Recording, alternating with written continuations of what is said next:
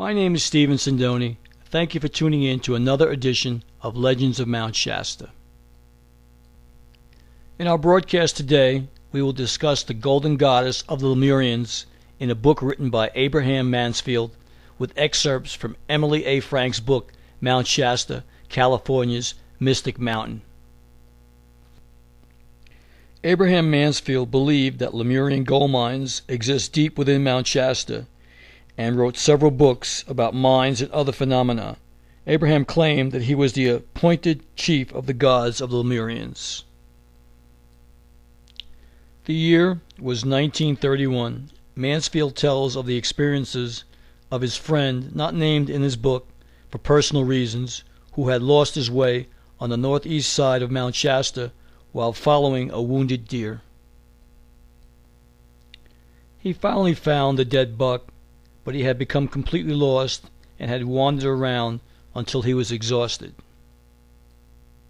Quoting from Mansfield's book, about 3:30 a.m. he heard something saying, "Why don't you come with me?" My friend looked up, and to his surprise there stood a being 7 feet tall who said, "I am a Lemurian. What are you doing here?" Mansfield then divulges the experiences of his friend, who was taken voluntarily to a palace and gardens beneath Mount Shasta. His friend and the Lemurian kept going down, down, down, and finally the Lemurian said, "We are here in the shaft of gold, and it is only a little further to my cave, which is lined with gold. You can sleep on my slab of gold. You will not need blankets because the slab was heated chemically thousands of years ago and never loses its constant heat. It is similar to the sun." The golden pillow was placed under the man's head, and he was told, "Think of what time you would prefer to awaken, and you will, as the pillow is a mental thought pillow, radiated, so you will become acquainted with mental seance, like the other Lemurians, of the living dead beings." The man was also told, according to Mansfield, that there were a series of tunnels and shafts, or flues, left by the volcanoes, which were connected together under the earth like highways, like a world within a world, and the shaft went several hundred miles in any direction. As for the brightness in that underworld, he was told that the walls were painted with a liquid sunshine, and were as bright in all the caverns as though the sun itself were shining through. One shaft, he was told, led to the ocean and was near the wilds of Del Norte County, 90 miles to the west, near a monastery that was built to train religious Lemurians, and that this shaft lined with gold was accessible from the outside. "I saw," the man told Mansfield later, "plates and gold-lined shafts, and tables and chairs unbelievably monstrous in size." Then I asked the Lemurian about the beings. He said they had gone to the center of the earth, to a far better world than that which existed near the surface in the volcanic caverns, and that he would take me there if I wished. The bewildered man, however, decided to return to the surface, mostly to see if he were indeed still alive. The Lemurian agreed to take him back, explaining that he could not be taken to the surface until he was decongested, explaining that otherwise he would die upon entering the surface when confronting the outside air.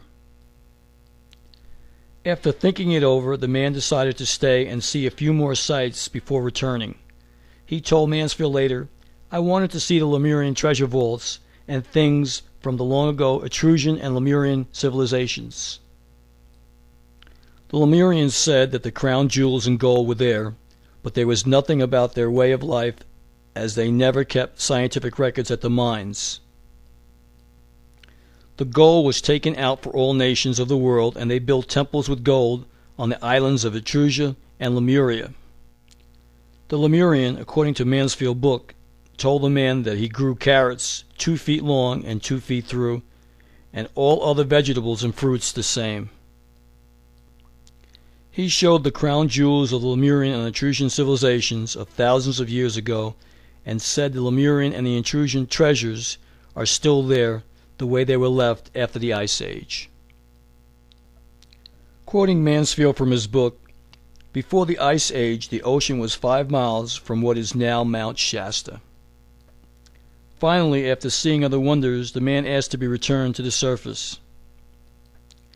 "I told Lemurian," he told Mansfield later, "that I'd like to return to see if I was still actually alive, and find my car and my friend, who had been hunting with me when I got lost."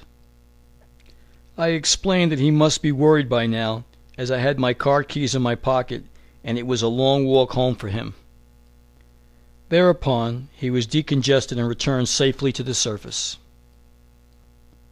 He told Mansfield after they were reunited, "On the outside, they left me on my own again and completely disappeared into the depths of the mountain. I wandered around looking for the road and my car. Finally, I said to myself, 'You fool, get down off this mountain and start over. Go up the old emigrant road that you were on and find your car where you and Mansfield left it yesterday, or whatever day it was.'" He found his car in Mansfield, who said he had nearly frozen to death the night before. As they left the mountain, they compared notes, discovering that they had both had former eerie experiences, and Mansfield revealed that he was acquainted with the shafts of gold and the plates of time from happenings in his own life. His friend said to him, "You speak of the shaft lined with gold, the plates of time, and the Yukian of God's sciences. I saw the Yukian on the walls of the caves I slept in, and as the plates of time state, it is time to tell the world, and you were the one chosen for the mission." Mansfield explains that the plates of time were assembled thousands of years ago. The Ice Age was coming on, which meant total destruction. The rulers of that ancient civilization were highly educated and had highly civilized sciences, including atomic power. They tried to combat the ice floes by melting them. They blew deep holes in the earth. The more melting, the more water, earthquakes, and volcanic action. Their civilization was destroyed by the use of atomic power.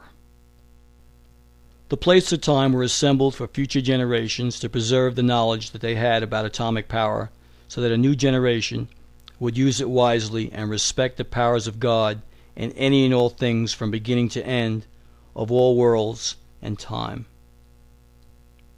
I like to end by saying, if we do not learn from the past, we will be doomed to repeat it. Thank you for tuning in to the broadcast of the Golden Goddess of the Lemurians.